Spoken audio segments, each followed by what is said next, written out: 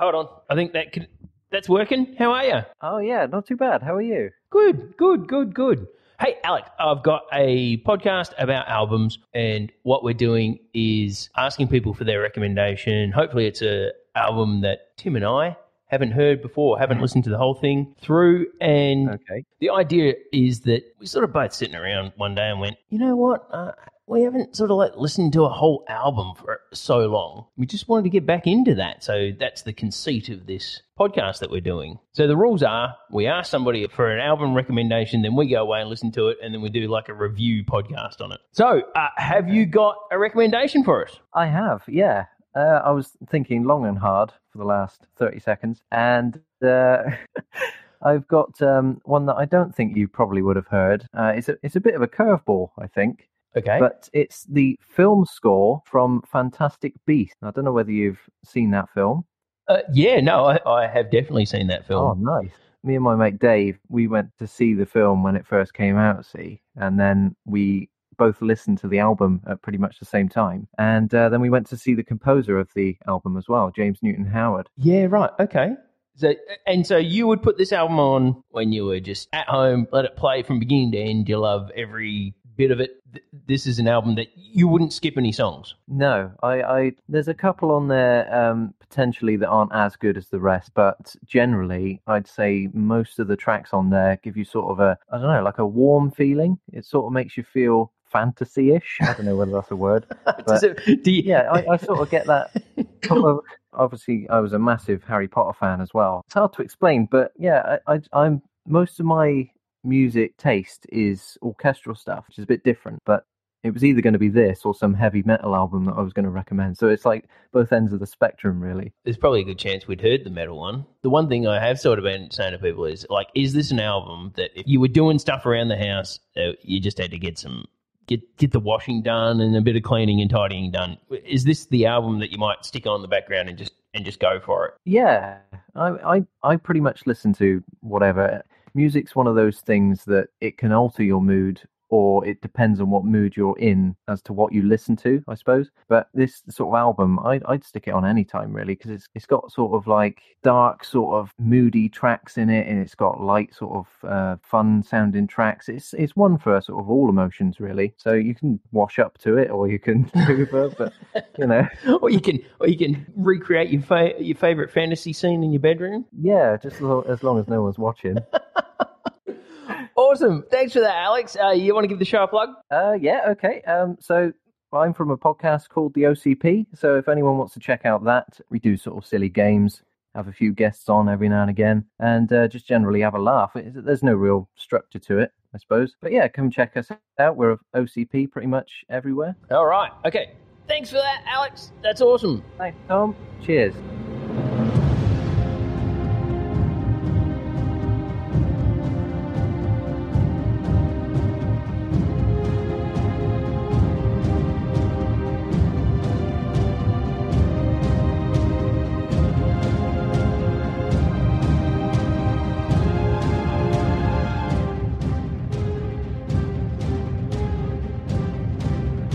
So, Tim, yeah, this is not the podcast I expected to be doing. I thought that we might be doing stuff like old, obscure albums written by some long-lost rock god that only aficionados know about, and they're only available on vinyl. Instead, we're doing Harry Potter. Yeah, we're essentially doing Harry Potter. Yep, no, we've definitely gone off on a different tack this time. But interestingly enough, even though it might not be a mainstream artist, it's still something that I guarantee almost 80% of the listeners out there have actually heard. So it's interesting. Yeah, that's an interesting point. I guess, yeah, I've seen Fantastic Beasts. I saw it when it came out. I've got kids, which is my excuse at my age. I don't have an excuse. I just wanted to watch it. I don't even think the kids have seen it. But Alex is only in his 20s, so he did grow up with Fantastic Beasts and Where to Find Them and the Harry Potter universe. I can only sort of tangentially feel that. I'm trying to think of something else, something that I grew up with that would resonate like that. I don't know. It'd be like Round the Twist or Old Sesame Street or something. I don't know. Monkey Magic, maybe? Oh, yeah. Okay. Yep. So diving into this was a different beast altogether. pun intended. So obviously this one that we've got this week is the 2006 film Fantastic Beasts and Where to Find Them. What would you call it? The offshoot of the Harry Potter or the Next Chronicle? It's kind of like a prequel. It's in the universe. It's a story within the universe. It involves some of the characters. Well, Dumbledore, that's it. While still being deeply involved in the Harry Potter world, it's got really nothing much to do with Harry Potter at all, which is kind of nice and refreshing.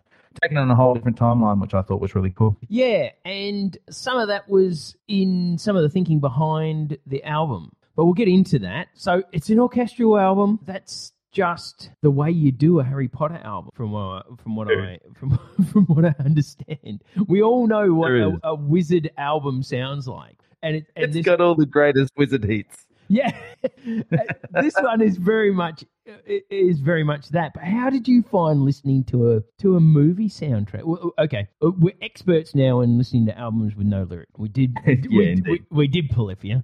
That was great. So this is a movie soundtrack. What do you think going into this? Well, it's a tough one because there are no lyrics, because it's not so much a song in the fact that it transitions through the normal things that a song would do, but, you know, the intro, verse, chorus, bridges, all those sorts of things. Rather than that, it's music that it evokes emotion. It sets up scenery in your head as well as, you know, obviously what you're capturing visually. But just to listen to it, it's interesting. It was a bit of a hard listen to get into at first. I really sort of had to sit down and focus on it. And then, of course, I married it up to the film afterwards, and everything was just like so much more coherent, and the reason the orchestra's doing this part and why it's building and ebbing and flowing. But you can sort of get those visual images in your head, even just listening, even when you've got parts of a song that are all nice and easy, free-flowing, and then all of a sudden there's this mischievous, scurrying kind of music starting to build, and then all of a sudden something dramatic happens, and this, you know, the orchestra comes in with a big crash, and you almost, without even having watched the movie, you're setting up these visual scenes and have a bit of an idea what is actually going on in the film if you've never even seen it before. It's an interesting one, because if you do any type of film course, even just home video course online, they'll tell you that music and soundtrack, it's 50% of the film, especially in the edit. Oh, absolutely. Yeah, if you try and watch a movie with no soundtrack, it's almost impossible. It really helps with cueing and pacing, and it's telling the story, just the music, as much as the visuals and the dialogue. Absolutely. In a good film. Yeah, 100%. Especially stuff like this, which is so action and fantastical, and all this amazing imagery that's happening, and, you know, none of it's actually real anyway. It's all computer generated, but like the two of them just working hand in hand, you could not have one without the other. Well, you sort of can if you're just listening to it, but if you wanted it to be a part of that movie spectrum and everything involved in what you're seeing and what you're hearing, the two are not mutually exclusive at all. They're completely necessary and dependent on each other. So, this album, composed by Mr. James Newton Howard. What an interesting cat this guy is. You don't know him, but you do, because he's been the composer or co-composer on over 100 films. Before that, he had a short career for a couple of years as a session muso, working with the likes of Diana Ross and Ringo Starr in the early 70s. And then his big break came where he got picked up by Elton John in 1975 and became part of his touring band. That was piano, yeah? Yeah, playing piano. And he arranged strings for several of Elton John's songs, including Don't Go Breaking My Heart. So, yeah, the guy's got chops from way back. And then essentially what happened was he was asked to write a film score. Blech!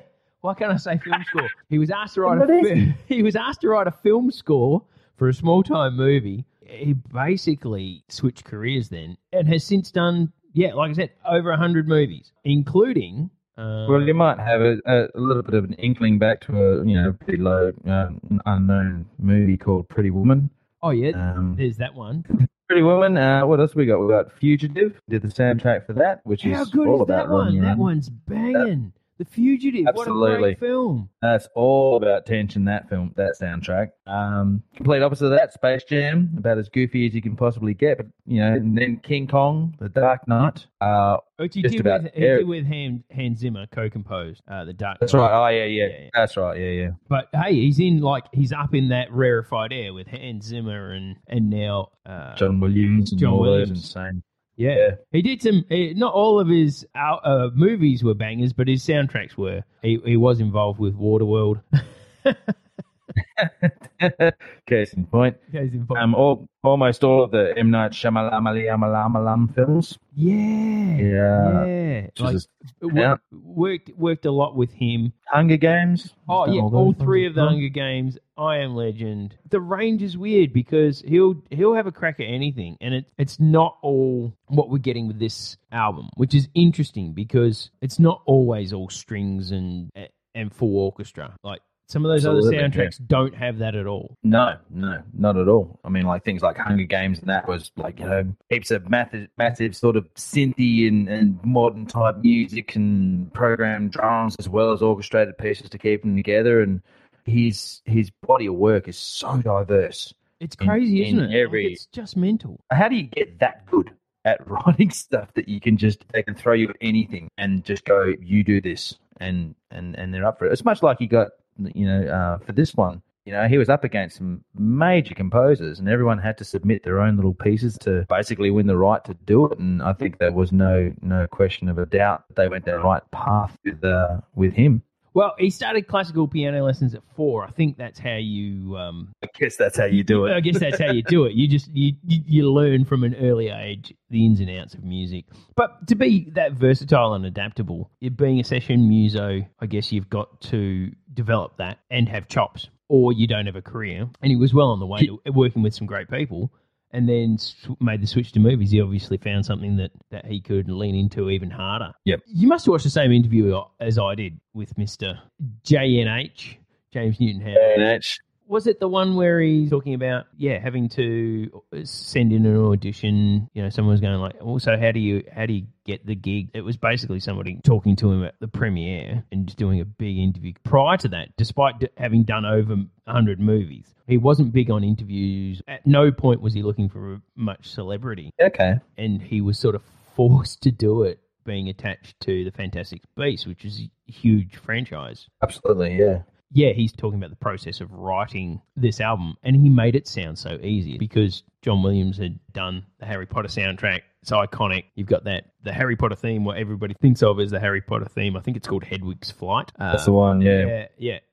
And so he's like, well, we all know what it sounds like. So that was the sound, and then I had to come up with stuff appropriate for the story and for the setting, which was New York. So everything all the songs on this album sort of lean towards that setting, that sort of, is it 40s, 30s? Yeah, 20s or 30s, I think it is, yeah. Yeah, sort of New York. There's lots of underground, jazzy, sleazy stuff in there, just elements everywhere of that type of thing. He's talking more about that process than, how'd you come up with the orchestral score and stuff? Well, that's what it's got to sound like. I can do that stuff. Let's talk about, painting a picture here. Exactly, and that's exactly what he had to do as well. And I think he did actually work on like the last 3 Harry Potter films as well, so he kind of had that sort of steeped in his background as well. But he was saying the biggest, it wasn't a hurdle for him, but what he had to do was musically create a world that was so Harry Potter, but separate to Harry Potter. But not, yeah. You're watching something that's going to be fantastical and magical and adventure and exciting and all that kind of stuff. And these Harry Potter films, they do have their own soundtrack. It's like a Lord of the Rings film. You're watching a Lord of the Rings film because of the way it sounds. Harry Potter also has those tinkling magical sounds that the orchestra make, and he had to do that, make it sound familiar, then completely take it on a new path and a new direction, and also harking back to the time that it was at, 1920s America, which was just absolutely amazing thing for him to have done. And he does, and he sets up the scene, and he sets up that, even just in the opening credits, the very first song on the whole piece, you're listening to it, and you're in for a magical ride. I know it sounds a bit cheesy, but you do. The main titles has one little nod to that Hedwig's Flight in it, and that's right, yeah. And that's it.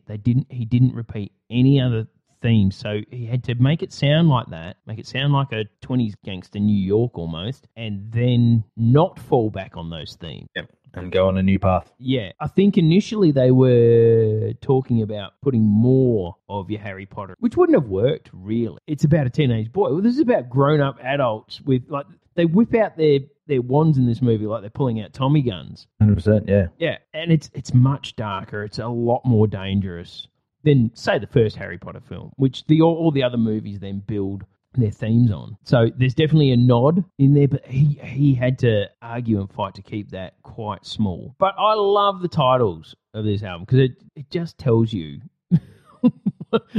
what's going on. Oh, Tina takes song titles. Yeah.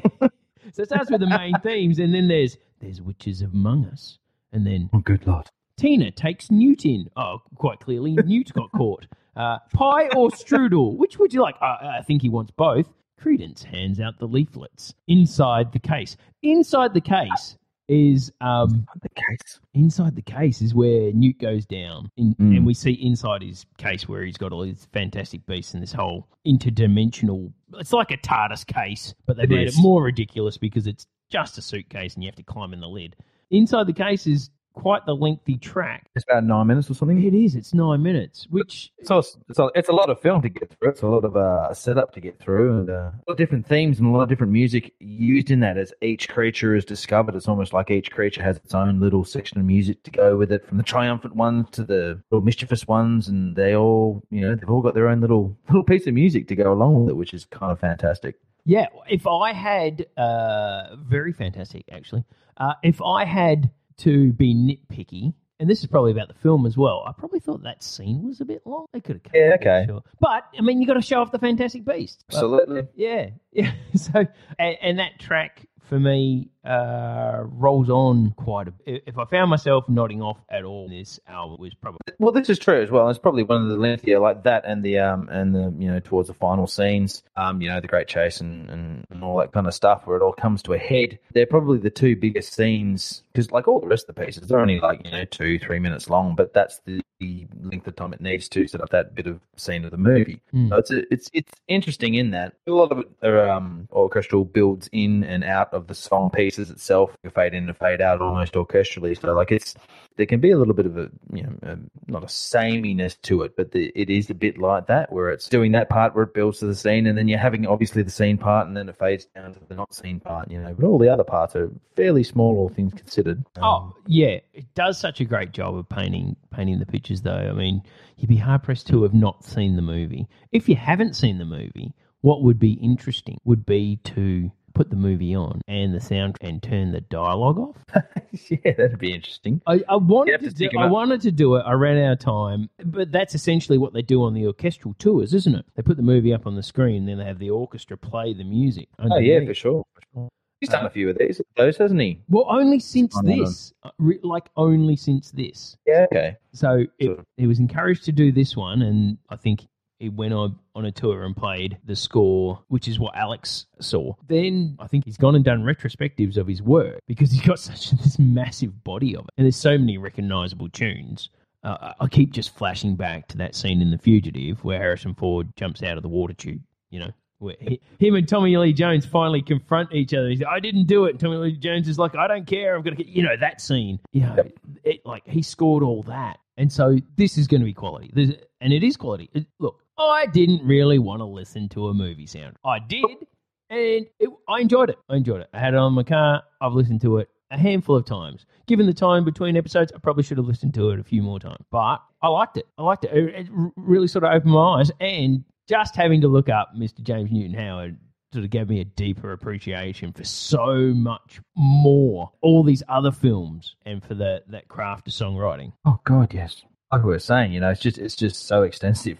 It's so extensive. There wouldn't be a genre of film that he hasn't written an amazingly intense score for, in whatever way. If it's funny and comical like Space Jam, if it's bigger than Ben-Hur with King Kong or whatever, like all of these things, they have their soundtrack and you know them in the back of your head from having seen the films, and he's had that kind of an impact with you. And the films wouldn't be as huge. Like, could you imagine Dark Knight without all of that amazing work behind it? His stuff, when you look at it, this album being absolutely no exception, it really hones in on this, is so emotive. He's really doing a lot of work for each film. There's a lot of heavy lifting going on with the soundtrack. Absolutely. Considering it all just starts with him in a room on his piano, working out these pieces, looking at these characters and just going, if I were to look at that person, what would he sound like? It's such a bizarre thing. such an amazing skill to have. Like each character's got their own almost soundtrack that goes with them and their own theme, and he draws upon his ability to paint these pictures with your ear holes as well as your eye holes. It's amazing. Hey, paint a picture with your ear hole. Careful the paint doesn't get in your eye hole. Just the one. Just delicately brush the canvas with your eyelashes. You know, if you're not blessed with long ones, get some extensions. There's always a way. So, tracks on this album. Did you? I just want to check. Did you listen to the extended? No, I only discovered about that like literally tonight. So some were saying it wasn't super necessary. They were more filler pieces, but you know, the bits that tied other bits together. So this was kind of like the greatest hits one that we listened to, and the extended version. The only Is that right? Or yeah. But there's okay. So you know when they go into the bar and they're making that deal with the dwarf god. the underworld dwarf. Yeah, the underworld, which is Ron Perlman. What is it? Yeah, It's gold. original love Hellboy, boy, Ron Perlman, and there's the jazz singer singing that number. And the billywig forgot to twirl when his sweetheart left him cold. The unicorn done lost his heart. Ah, the hypocrite feels all forlorn, 'cause the lady loves have up to So those little bits are on here, and there's like a couple of ragtime numbers and stuff. Okay, yeah. I thought they were actually worth listening to, and I did. But they were sort of interlude bits. So I will leave them out for now. But if you're going to get this album, I recommend getting the one with the bonus track, the deluxe edition. But for the purposes of this podcast, we'll talk about tracks 1 to 17, which start with the main titles and end with the title. All right, standouts for you. Standouts for me, I've got a few favourites in there. I did find with a lot of them didn't particularly grab me or take me to a certain spot that sort of made it memorable. They were just kind of like more passing pieces of music, which is, you know, it's what you get when you're doing a movie. Of course, there's always those sorts of pieces. Mm-hmm. But a couple of my favourites, I mean, obviously, like, well, you have like the scenes like the bank scene with the little, the Niffler, little dude with the Niffler. The Niffler. I love the Niffler. The Niffler is bloody awesome. Yeah.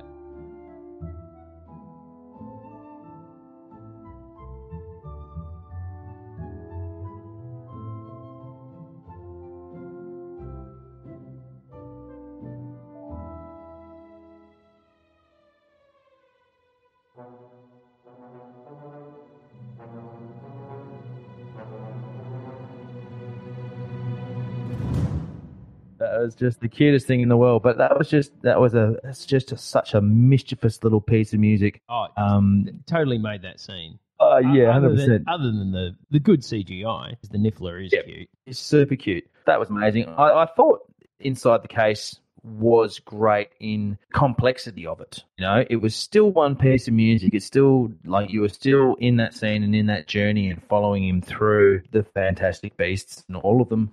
But yeah, like I was saying before, just the complexity of it and how each animal had its own theme. And I thought it all tied together really, really well. And it flowed with the scenery, of course, as you would expect with a piece of music for a movie. It was exciting because it just went through so many little transitions. I really dug that. Yeah, okay, cool. For me, yeah, it's the bank one, the mischievous one, that was pretty cool. Pie or Strudel had a real sort of cool emotional thing.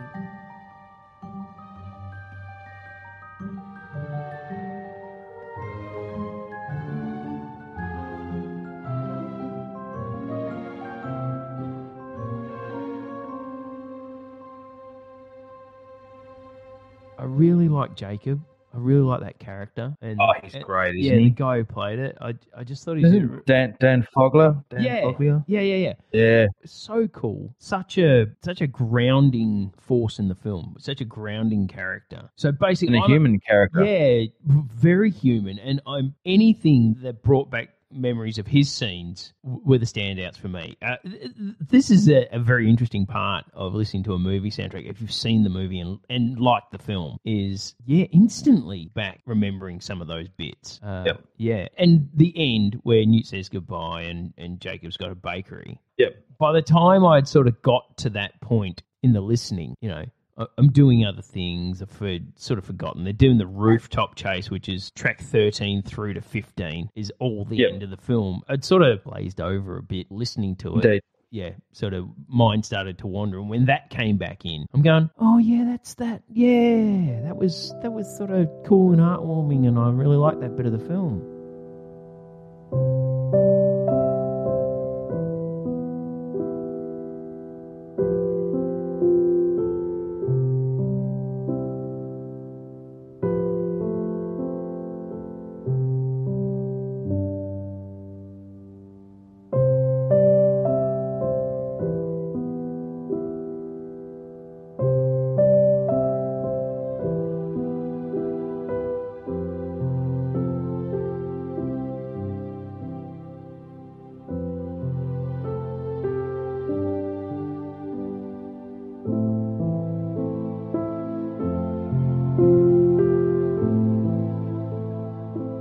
Absolutely. Which is good.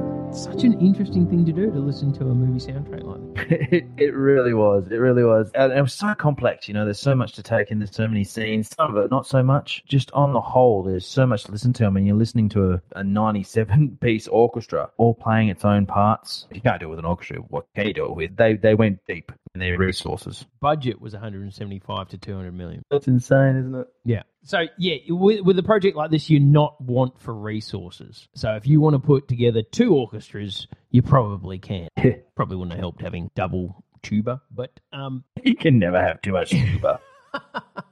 They weren't making Jaws. They didn't need that much tuba. Yeah, true. Yeah, so you do get cream of the crop and perfection and everybody working to do a good job. You don't get on this project. It doesn't matter who you are, clearly, with the fact that this guy, with all the chops, had to put together a showreel and some ideas because he heard this was coming up. Sort of like it's not one of those things they would have put an open call out for.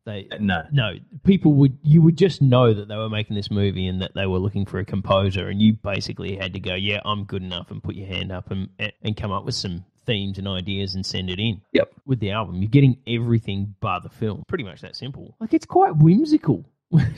It's quite nostalgic to listen to a movie soundtrack after the movie. Yeah.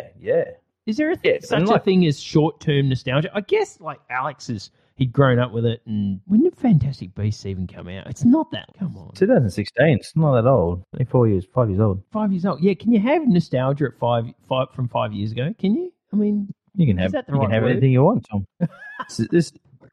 This is our podcast show. We'll have whatever the hell we want. Well, then I deem it nostalgia. Nostalgia. Yeah, it's an interesting experience. Again, it's where this weird concept of I didn't think it was going to be this weird. I've got to say. Yeah. But I think that comes with asking friends and acquaintances, hey, what's the thing that you really love? And then them just blowing you away. Bizarre. With excellent suggestions. Well, this is the thing. We wouldn't have listened to it if it hadn't been suggested, and now we have, and here we are sitting with an amazing appreciation of wow, screenplays and orchestral pieces that go towards it, and the amazing James Newton Howard. Yeah, I feel like I'm not really doing this justice. Yeah, I don't have the musical language to really in-depthly talk about. I must admit, I was reading a review and like someone really picking the pieces apart, and like, you're saying all of these words. I know some of these words when he's talking about, quartet pieces and this, the tinkering on I can't even recite the words they were using. They're all very orchestry. Did he say oboe? Did he say oboe at one point? There'll always be an oboe. There's always the sneaky oboe. The oboe of doom. The oboe of doom. Yeah. Not going to profess to be that type of musical people. I certainly can't. I don't have a formal education in music, so it makes it difficult to talk about on that level. Just out of interest, was that review overly positive or negative, or couldn't you tell? From a peer review, I guess it would be. They said it was sensational. Well, there you go. Then I guess that's all that mattered. We could tell it was quality. Indeed. Yeah. So, okay. So let's do the rounds, Tim. Best track. Indeed. Best track for you. I mean, this is kind of cool because it's really open, because impossible to separate it from the film once you've seen it. Yeah, exactly. I mean, like, I kind of have two. I've kind of got two. Two Well, best well, tracks. they're both different and for different reasons. Like, Relieving towards the end of the film, obviously this is the final part-ish where they're chasing down the baddie, Relieving with his wand, and, what's it? It's actually the biggest title. Relieving with his wand, Newt releases the Thunderbird. There you go. Oh, so you've gone for the hero moment, like the penultimate. The hero moment of the film, yeah. Yep, and that was great. It was tension and release and dramatic and exciting and fantastical, and then the rains came down and the piece is quiet. It's a poignant piece. As I was saying before, you couldn't have the scenery without that dramatic, dynamic, explosive music. Just the things you'd expect to see or expect to hear, just done really, really well. So it's like that piece, and then, Inside the Case. Inside the Case. I really did like that.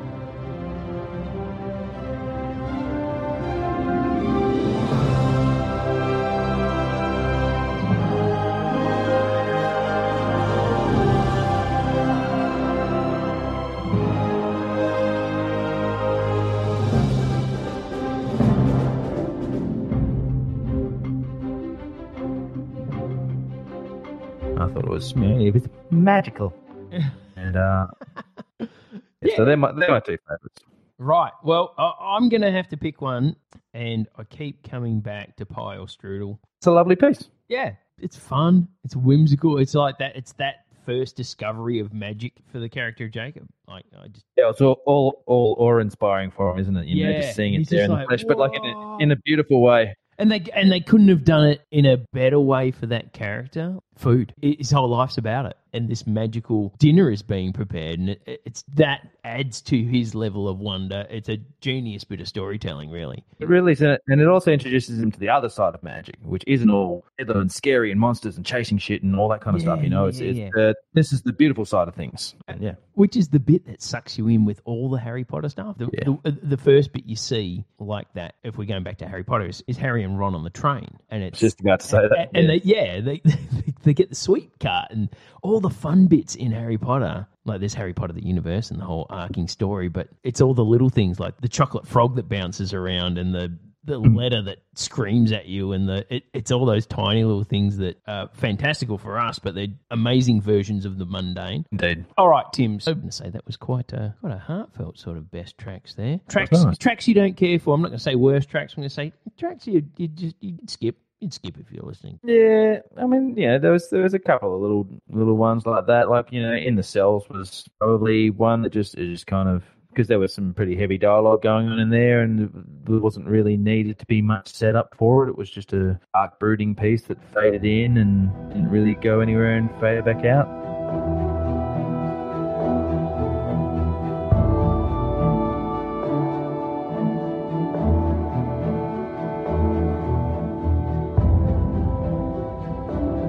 But it's a tough one because they're not necessarily songs. I guess they kind of are songs you would skip. The scheme of the whole piece of music, if you were to look at the entire soundtrack, they're all integral parts and they've all got their bit to play. But in the Cells didn't really. Kind. Yeah, no. I bet you got a couple. Well, actually, no. This will shock you. It's probably Inside the Case. It's just a bit long for me. It sort of meanders through and stuff, and that's fine. Maybe I have a bit of bias because maybe I wanted the case scene to be something different than it was. Okay. Yeah, I don't know. By about halfway through, I'm going, okay, cool, all right. And I would, if I was listening to it consciously, I would have skipped it, maybe. Indeed. Yeah, so controversy there. Mine's Inside the Case. That was one of your best ones. That was one of your best ones.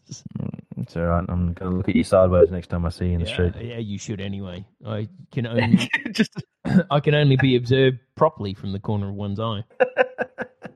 Okay, so Fantastic Beasts and Where to Find Them. It's been an interesting trip, but the ultimate question, Tim, is this staying on your phone, on your listening device? Are you going to leave it on there and let it just turn up randomly on your when you hit shuffle? I don't believe so, no. It doesn't really suit a lot of the other things that I listen to, just in the fact of what it is. I think it's been an amazing exploration, and I've definitely gained a deeper knowledge. Because it is something that you, whilst it's in the background and it's poignant to films that you've watched, you've never really, really analysed it or where it came from or the effort that went into making it or the genius behind it, you know. And for that, I appreciate it all. But like as a daily listen, nah, I don't think she's staying in there. Not for me. Okay, fair enough. And I have to agree with you. It doesn't quite hold the same place in my life, obviously, as it does for Alex, being some years older. For me, that movie is Blade Runner or something like that. The movie soundtracks I've owned before this have been songs from the movie, and it would be the Spawn soundtrack. Great soundtrack, crap movie. I was going to say Spawn, Godzilla soundtrack. Godzilla soundtrack, not particularly good movies, but I mean, this is a good movie with a great soundtrack. Diving into it, really, I think we've given it its due. I think so. And appreciate it. Absolutely appreciate it. Is it going to stay on my phone? Probably not. But if the occasion arises and kids are feeling whimsical or something like that, chuck it on. I might just go, oh yeah, here you go. Fantastic Beast coming at you. Maybe it will stay on your phone then. I mean, I know where to find it now. Like That's that's it. I mean, like I know where to find it. I know, and I know. Oh yeah, that track. Dude, yeah, cool. Any final words? Yeah, no, I think it was an amazing piece of music. It was an amazing film. It was great to revisit it. I saw it when it came out.